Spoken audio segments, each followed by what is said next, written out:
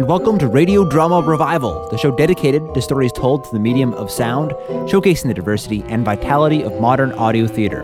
Here you hear news, reviews, discussion, and of course stories, and I am your host, Fred. That great holiday music you hear today is from the talented Kevin MacLeod.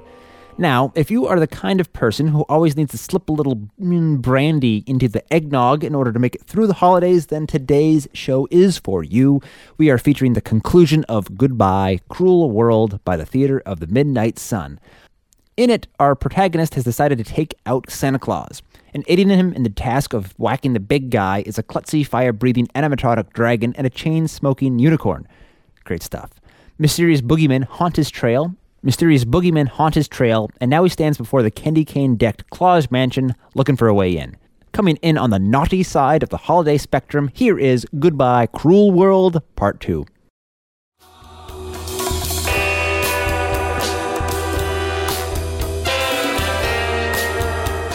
Welcome to the Theater of the Midnight Sun, a 21st century stage for short stories, with your host and author, Michael McGee. This is Michael McGee, and at this venue you'll hear stories of mystery, history, fantasy, farce, sci-fi, spy-fi, the everyday, and the absurd. Usually the stories heard here are performed by a bunch of regular Joes, just friends and colleagues who in their mild-mannered day jobs are everything from accountants to winery consultants. But for this episode, we proudly present some real live local actors who put upstart spear holders like your host to shame. So settle in, get comfy, and enjoy the upgrade as we begin the next short story episode on this, the Theater of the Midnight Sun.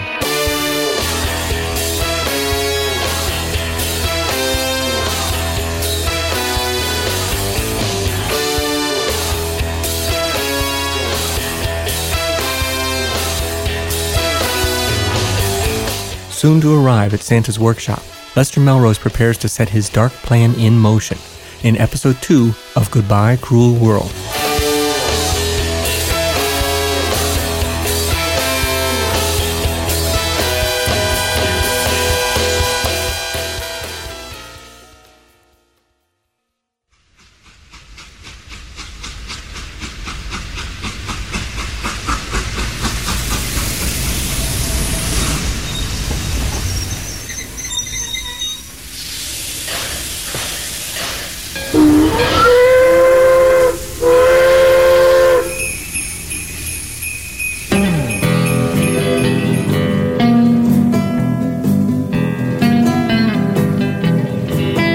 Sounds of sleigh bells filled the train car where I sat, and I glanced about the passenger car, afterward pulling back the curtains beside me, searching for Sassafras and Corny, and praying they were somehow gone for good. Outside, snow was drifting down onto the green and red trimmed station of North Pole, New Mexico, white blanketing the cacti and yuccas of the state ironically nicknamed the Land of Enchantment. Worried about my briefcase, I rushed to grab it. Relieved to discover it's still there, moments later, I was slipping and sliding through the snows outside. Unfortunately, I found my two tag-alongs near the train platform playing in all the white, Sassafras on his back making snow angels. Dodging Tweedledum and Dumber, I whistled for one of the Currier and Ives brand sleighs at the end of the platform. Driver, take me to Santa's workshop. Right-ho! Giddy up! With Laurel and Hard-On in hot pursuit, we were off. The sleigh got upsot only once. A traditional and, frankly, highly unnecessary predicament, and we soon pulled up before the great candy-caned, toy soldier-guarded, mistletoe-garnished entrance to Santa's workshop.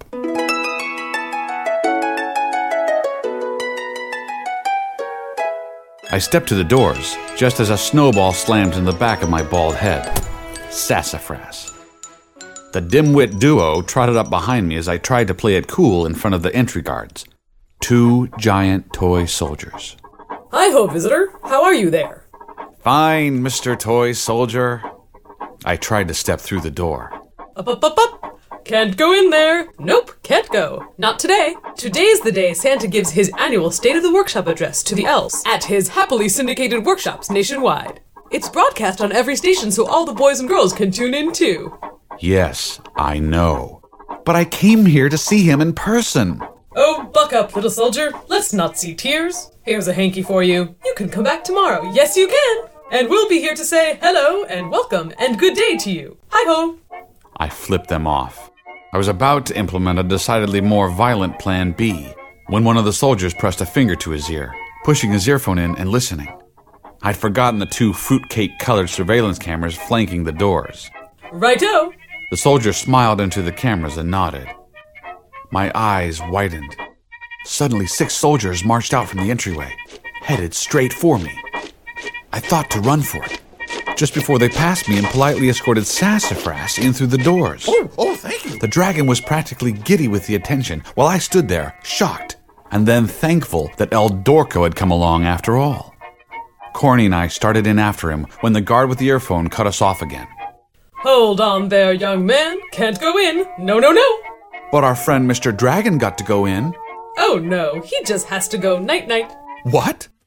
The soldier did it with his earphone again, and I heard the words, Prince Charming. My heartbeat pretty much hit the skids. I should have known he'd be here. All the major players attended Santa's address. Prince Charming, Neptunia, Queen of the Mermaids, the Easter Bunny. Years earlier, when Rumpelstiltskin went more haywire than usual and tried to start spinning everybody's cats into gold, the Bureau of Make-Believe thought the pomp-ass Prince Charming a natural to take him down. And he'd done so, pretty chillingly in fact. With his triumph over the Stiltskin problem, he was promoted to full-time vanquisher, dealing with such aberrations as tooth fairies that actually stole teeth while they were still in people's mouths, and more recently, dragons that unaccountably breathed fire. Seeing Sassafras disappear inside the doors, I was ready to go kamikaze on Santa's Secret Service. After all, no matter how big a pain in the posterior the dragon was, he was still an innocent. I couldn't just let him be killed. See what a sap I'd become? Meanwhile, Corny, of all creatures, was dragging me away before my temper got us in worse trouble. You ain't gonna get in, Les. The joint's lousy with toy soldiers. You don't say. And just what do you propose? A buddy of mine used to visit one of the fillies out back. So? So we sneaks in through the stables. There isn't time for that. Well, Les, then I guess it's you against 200 guards in funny tights. He had a point, so I let him lead the way. Not only did we have to figure out a way to rescue Sassafras now, if we could, but if the dragon opened his yap about the Santa plot, our little undertaking was already toast. It took a while to make our way through the twinkling tree-lighted pines, Corny getting all cloak and dagger on me as he galloped melodramatically from one evergreen to the next for cover. Sentries were sporadically clustered along the workshop's perimeter, and just beyond their last guard shack, fencing started. Not that that stopped Corny. When we were safely out of the guard's range, he made short work of a length of chain link using hoof and horn. We squeezed through.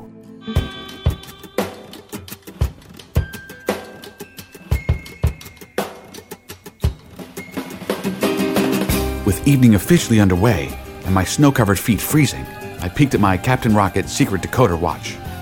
Corny, we got 10 minutes till the broadcast. Where the hell are the stables? That's them there, through that window.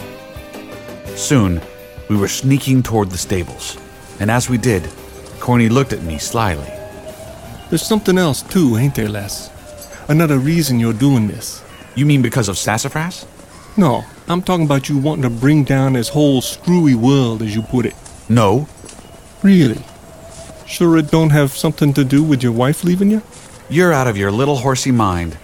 Uh-huh, okay. I turned to stare at the stables outside, changing the subject about as subtly as Sassafras. There's no door. Not to worry, Les. Corny found a worn spot along the stable wall and started softly kicking the area with his hoof. It sounded like code. After a minute of it, I heard rustling inside, and soon a sheath of planking slid back. Corny entered and shook the snow off himself. I followed. A reindeer stood before us. Hey, what's going on here? Corny, is that you? Hiya, Vixen. What's shaking? Bambi sent you here? No, I ain't seen the Bam Man. I got other business. Yeah, right. Well, you tell that good-for-nothing I'm not talking to him. Not no more. Hey, Vixen, I don't know nothing. Yeah, 'cause you're stupid as he is. I catch him with that little Arabian again, and so help me, he's gonna be a gelding. Well, maybe if you laid off the feedback once in a while, Vixen. Why, you little runt! Get out of here! Get out! Next I knew, reindeer hooves were bucking in my direction. They're breaking in! They're breaking in! Somebody stop them! A stall wall collapsed, while Corny tried shutting up Vixen by tossing a horse blanket over her head. Woo! Oh, nice going, Corny. Definitely have a way with the ladies. Ain't my fault, screwy dame. Then Vixen's kicking set off the workshop alarm, a hearty refrain of "O come, all ye faithful."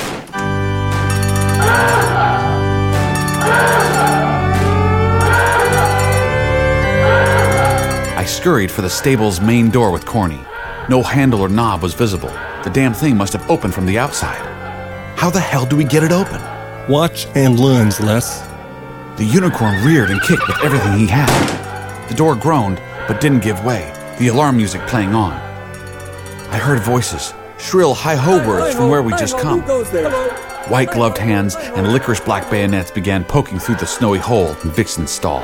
They're over there! Get them! Corny reared again and gave the door a thunderous kick, snapping it completely in two this time. Unfortunately, on the other side were twice as many soldiers charging from the hallway's end. Oh, cripes! Corny plunged his horn down a holly-colored hall to our right. This way! From what I knew, Santa's workshop was laid out like a giant snowflake, corridors crisscrossing every which way. The auditorium resided at its center, the place where the Claus would give his speech. I hadn't a clue where we were headed, though. Corny acted like he knew, but he was the kind that could have gotten lost in his own stall. Still, we had to be close. Thankfully, the soldiers were slower than Sassafras. Oh, and by the way, that's a metaphor, lame brain. Unfortunately, Corny, cursing at the tractionless floors, slammed into nearly every hallway's end, turning the walls to Swiss cheese with his horn, and leaving a lovely calling card for the troops to find us by.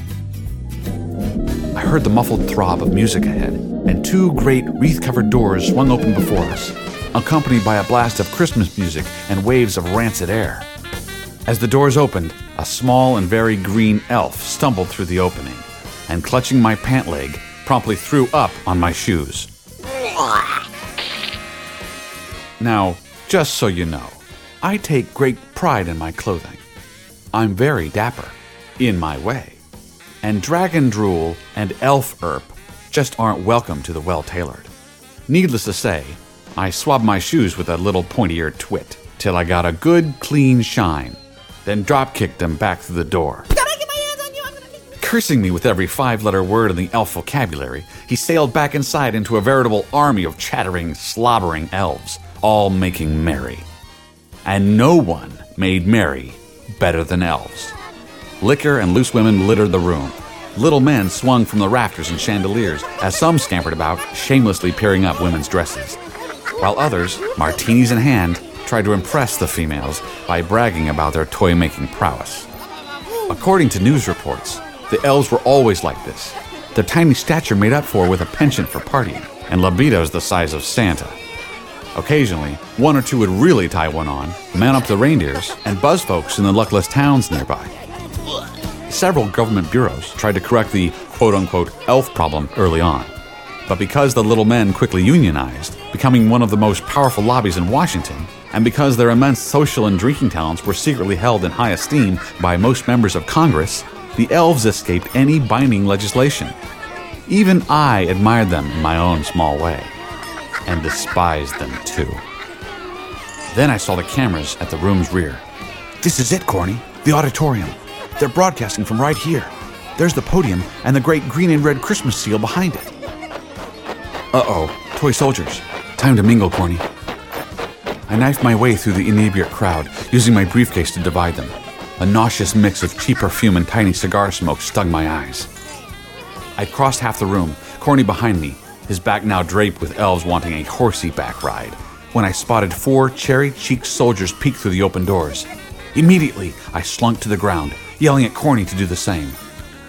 Then one of the drunker elves grabbed my briefcase, the thermos still within, and ran the other way, giggling like he thought there were girly magazines inside. Well, hello, Santa Claus, hello. I cursed and dove after him through the forest of smoke and little green tights, tramping over pointy toes. Give that back, you little toad! Somebody threw a drink in my face, chattering angrily about bent bells. And right after, Corny yelled something about the soldiers. They were coming. Panicking, I lunged for the briefcase, elbowing two of the little lushes out of my way. Grumbling, they fell into a drunken congregation of their brothers. Somebody cursed at somebody else. Somebody raised a little pink fist, and instantly the gathering turned into a regular elf riot. Miniature men clubbed each other with candy canes, petrified fruitcakes flew through the air in a pie fight beyond ugly, and still elves shamelessly looked up women's dresses. I spotted my briefcase abandoned on the floor, and snatching it up, ran towards the stage, right into my wife. Everything came to a screeching halt then, my heart especially. Wenda stood there, an elf on each arm, just blinking at me, wearing a velvet dress of maroon with an enormous bow on the back. Her red curls splashed across those milky shoulders of hers like waves across the rocks. Her shocked look slowly turned to one of delighted disbelief. Les, did you come all this way just to see me? No. It's just a happy coincidence. I wanted to die. My breath had caught so far down in my throat, I didn't think I'd ever get it back. I knew she'd gone off with the elves, with her fetish for all men small. But last I'd heard, she'd taken up residence at a satellite workshop in Tennessee, not here. With my heart paralyzed, not to mention every other body part, the toy soldiers nailed me hard and carted me away. No! I think Wenda even tried to follow us, but was cut off by the soldiers, who claimed it was for her own safety. Meanwhile, I was hustled backstage, along with Corny, and deposited before the fat man himself. On the way, we passed Sassafras, looking pitiful, his hands and feet chained. Prince Charming stood nearby, a smug look on his fashion model face as he twirled the cuff's key around one finger. I felt like I'd gotten the classic 1-2 punch. Make that 1-2-3 punch. Not only was my plan a shambles and Sassafras condemned, but after seeing my wife, my heart felt like it had been trampled by a whole herd of reindeer. Behind the claws swarmed TV technicians, set directors, and cameramen. A makeup woman was busily applying rosy red to his cheeks, a wardrobe assistant stitching up a fur-trimmed sleeve. Hi, Santa. Well, ho ho ho! So you're the one responsible for this disturbance. As if to punctuate the statement, an errant Christmas ornament sailed past his nose. The claws chuckled in surprise. Young man, you were turned away politely at the gates, yet you persisted. You broke into our stables, upset the reindeers, tracked snow, mud, and hay all over the halls, which has upset Mrs. Claus to no end, incidentally. And now, just before I'm to go on, you create bedlam in this very hall. So please explain yourself. And remember, I know when you're naughty. I squirmed and spewed out some lame story, the claws occasionally chuckling. Oh, that's quite an imagination you've got there. Check the briefcase. That eerie whisper had come from everywhere, and yet nowhere. I turned white and made a grab for my case, but the high-hoeing soldiers held me tight. Well, maybe we ought to have a look in this briefcase of yours.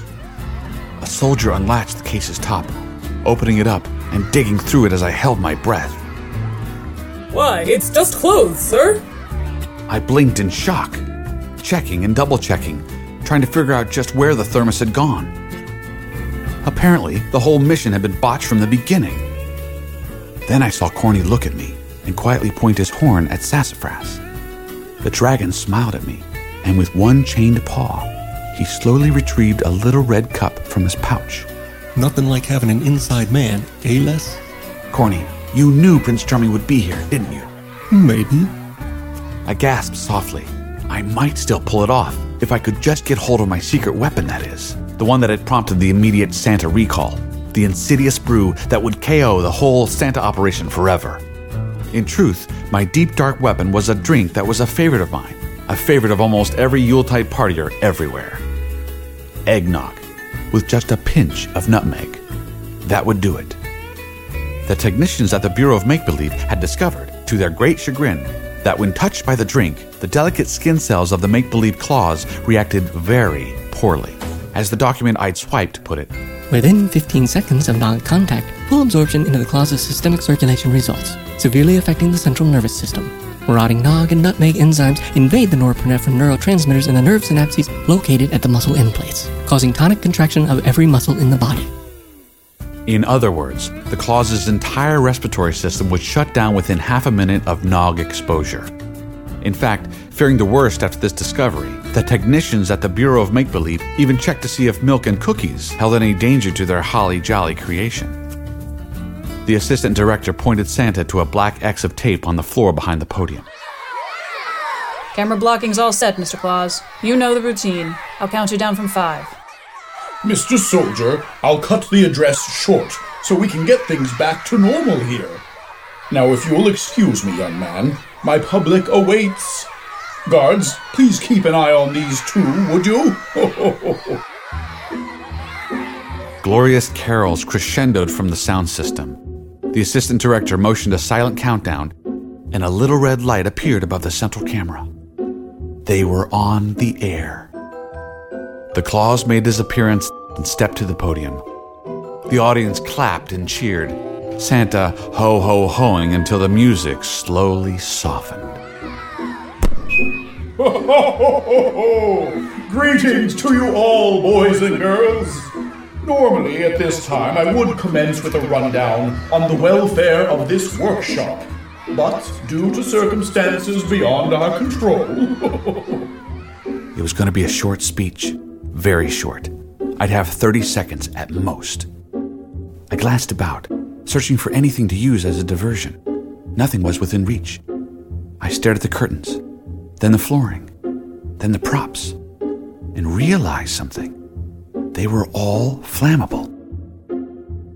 I turned to Sassafras near the stage end and put a hand to my mouth. Pointing to the curtain, I silently mouthed the word fire. It took a few seconds for it to actually sink in that I was giving him the go-ahead for a little pyromania, and then the dragon's eyes suddenly lit up like a child given jumping rights to the furniture. He huffed slightly, sucking in his immense gut, and then puffed. A thin column of flame leapt out, tickling the draperies nearby. A moment later, fire roared up the curtain. Stunned soldiers fell back around me, some tumbling to the stage floor. Corny swung his horn fiercely to one side, sweeping the remaining toy men back into the stage ropes. I scampered to my feet, waving at the dragon. Sassafras, the thermos! Throw it to me! The dragon hesitated a moment, as if frightened to comply. The make-believe Claus, oblivious to the backstage disturbance, was only 20 feet from me, still busy with his speech. Sassafras finally produced the container, tossing it to me. I caught it and turned in one fluid motion, target in sight. Then stopped. The thermos felt lighter.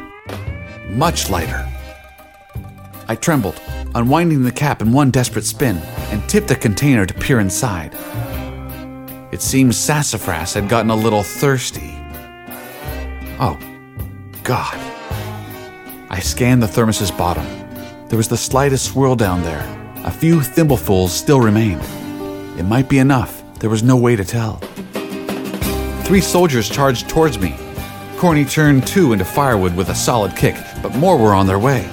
I poured on the run. An errant bayonet flew past me in my paltry cup of nog, while another soldier appeared from the draperies ahead. I slid away from him, across the stage, just as the Claus turned to greet me. He was still on camera, still on the air, too startled to speak. I flung the cup's contents as the Claus shirked backwards in vain. The liquid sprayed outward and splashed. But not on the Claus. On something black. Something that hadn't been there a second before. An ebony figure, silent, now soggy, that vanished just as quickly as it had appeared. A boogeyman.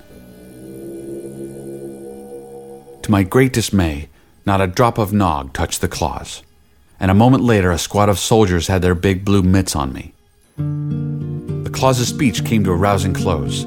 Elves cheered and threw up. Lights dimmed, closing carols played, and the little red lights above the cameras went out. I just stared at the stage floor numbly. Now it'll never change. Why should it change? It was that voice again, the same one that had alerted the Claus to my briefcase. The voice of a boogeyman. I wheeled about, but only saw a vague outline, soot dark amongst the curtained shadows. Why should it change? Because it's make-believe, a total fake, and it doesn't even work right. Look at the elves and the leprechauns, the Claus screw-up, and... And the two who followed you? Exactly. But look at the toy soldiers. Do you not find them satisfactory? Are they not pleasant, cheery, responsible? And what about your train trip? And the outlying stations? Was it not elegant, sentimental, uplifting, even wonderful at times? You were there on the train? In the shadows. I've followed you since you left home. We suspected you after the recall report disappeared, but we could hardly pick you up for carrying a thermos of eggnog. But those examples are hardly anything. Most of it doesn't work. Then we make it better. It took Edison over 3,000 tries before he succeeded with the incandescent lamp, and there have been countless improvements since then. But none of it's real. And what do you consider real? Is a house real? Is that reality? Are the clothes on your back, the packaged meals, the candies you eat, are they reality? What about an air conditioner, a telephone, a simple aspirin? Are they? Are they natural products? Yet they make our world a more livable place, a more pleasant place. They were once as much tangible realities as those of dreams and good intentions. But they're real now. They're a fact of life to us now. They are today's reality, just as dreams and good intentions are becoming. For reality changes every day, every second. It's never the same, ever. New children are born, new books are written, new entertainments devised, new medicines procured. And what do you consider maturity then? Fooling around with dolls and dragons all day? Not accepting any real responsibility? Does maturity need to be difficult? Isn't just living a responsibility? Must we lose our innocence? Even our hope along the way? Ask yourself, do reality and maturity have to be anything other than what we want them to be? But it's just not... Lester, in ages past, reality was a bad word. You had to make yourself strong to face it. You had to be toughened to continue through all the years you had to live with it. That's no longer true. And you probably think we should just disregard death and dying too. The ultimate reality. No, they are real. Right now, they're real. But who knows? Maybe in the next second. And what about the youth of the world? The ones who grew up wanting to change it? They can still do that. They still do it all the time. Just look around you. They were the ones who made this world, not their mothers and fathers. I paused, off balance, searching for the arguments once so strong in me, and couldn't find them. And as I stood there, amongst all the decorations and the red and green trim, it reminded me of one of those Christmases where I'd felt neglected and forgotten, because the only gift I'd received from Santa was something I could have never seen myself wanting in a million years. And yet, the more I stared at the thing, the more my heart warmed to it, as if Santa had known all along. So, I did the first bright thing I'd done in a long time. I shut up. Till I remembered something. Look, I'll go quietly if... Well, can you arrange it so the dragon isn't put down? I'm afraid that's a bit outside my jurisdiction. Plus, I think your wife is already attending to that. Apparently she's going to take him in. The unicorn, too. Seems her connections with the elves come in quite handy sometimes. And now I think it's time you're coming along. This way. Where are we going? Prison, for now. But I wouldn't worry too much about it. After you've served your time and been talked to a little, I think we may have the perfect place for you. Something just right for your temperament. What's that? Well, how do you look in black? You mean I'd become a boogeyman? Perhaps. I grinned inside, thinking about it. I'd always liked black.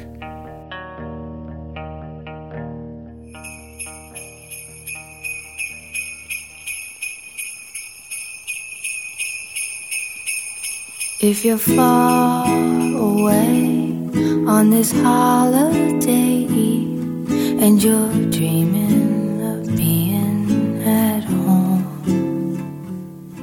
if you're worried at all that you may be forgotten, you should know that you aren't alone. 'Cause you're there and you're shining bright like a beacon, bright as a northern star. So don't worry, because Santa will find you wherever you are. Santa will find you tonight.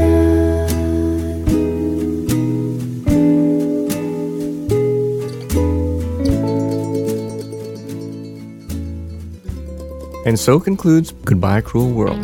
This is Michael McGee, and for this story, as I mentioned before, I had others doing the vocal work for this episode. In fact, pretty much all the vocal performances heard here were by a wonderful group of San Francisco area actors called the Ragged Wing Ensemble. And their members include Keith Corey Davis, who played Lester Melrose and some of the elves, actually, in this particular episode. Jeffrey Hoffman, who was the sleigh driver and a wonderful Santa. Amy Sass, who played Vixen and the assistant stage director. And Anna Schneiderman, who was the toy soldier, Wenda, and the boogeyman. You can find more information about them at the Theater of the Midnight Sun website and at their website at www.raggedwing.org. Now, the music that you heard here was provided by some really, really wonderful artists, a vast array of them, like Gringo Motel, the Heftone Banjo Orchestra, Lynn and Brian Heffernan and the Fabulous Heftones, Lee Harris, who contributed many tracks to this particular episode, Brain Bucket, and the lovely Mindy Smith, who sang the beautiful final closing tune, Santa Will Find You. The music and special effects for these episodes were courtesy of websites like CC Mixter, Magnatune, Internet Archive, Arizona State University, the PodSafe Music Network, GarageBand at www.garageband.com, PodSafe Audio, and SoundSnap. The titles and artist names for all the music used here can be found at the Theater of the Midnight Sun website at www.theaterofthemidnightsun.com. And that's it for this week. This is Michael McGee saying, no need to wake Shakespeare or bother Mark Twain. It's just us, the Theater of the Midnight Sun. It's the time and the season to bring loved ones together. Never let distance keep you apart. With the spirit of Christmas, you'll never be lost if you truly believe in your heart.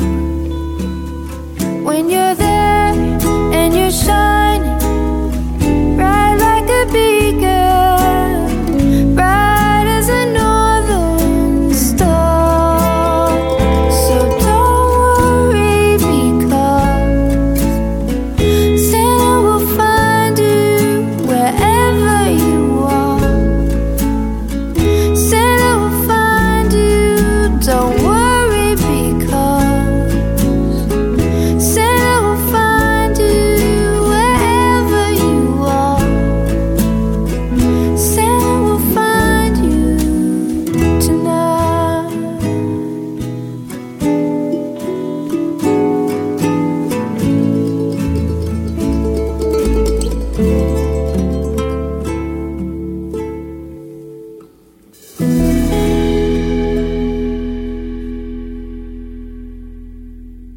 And that was Goodbye Cruel World Part 2 by the Theater of the Midnight Sun.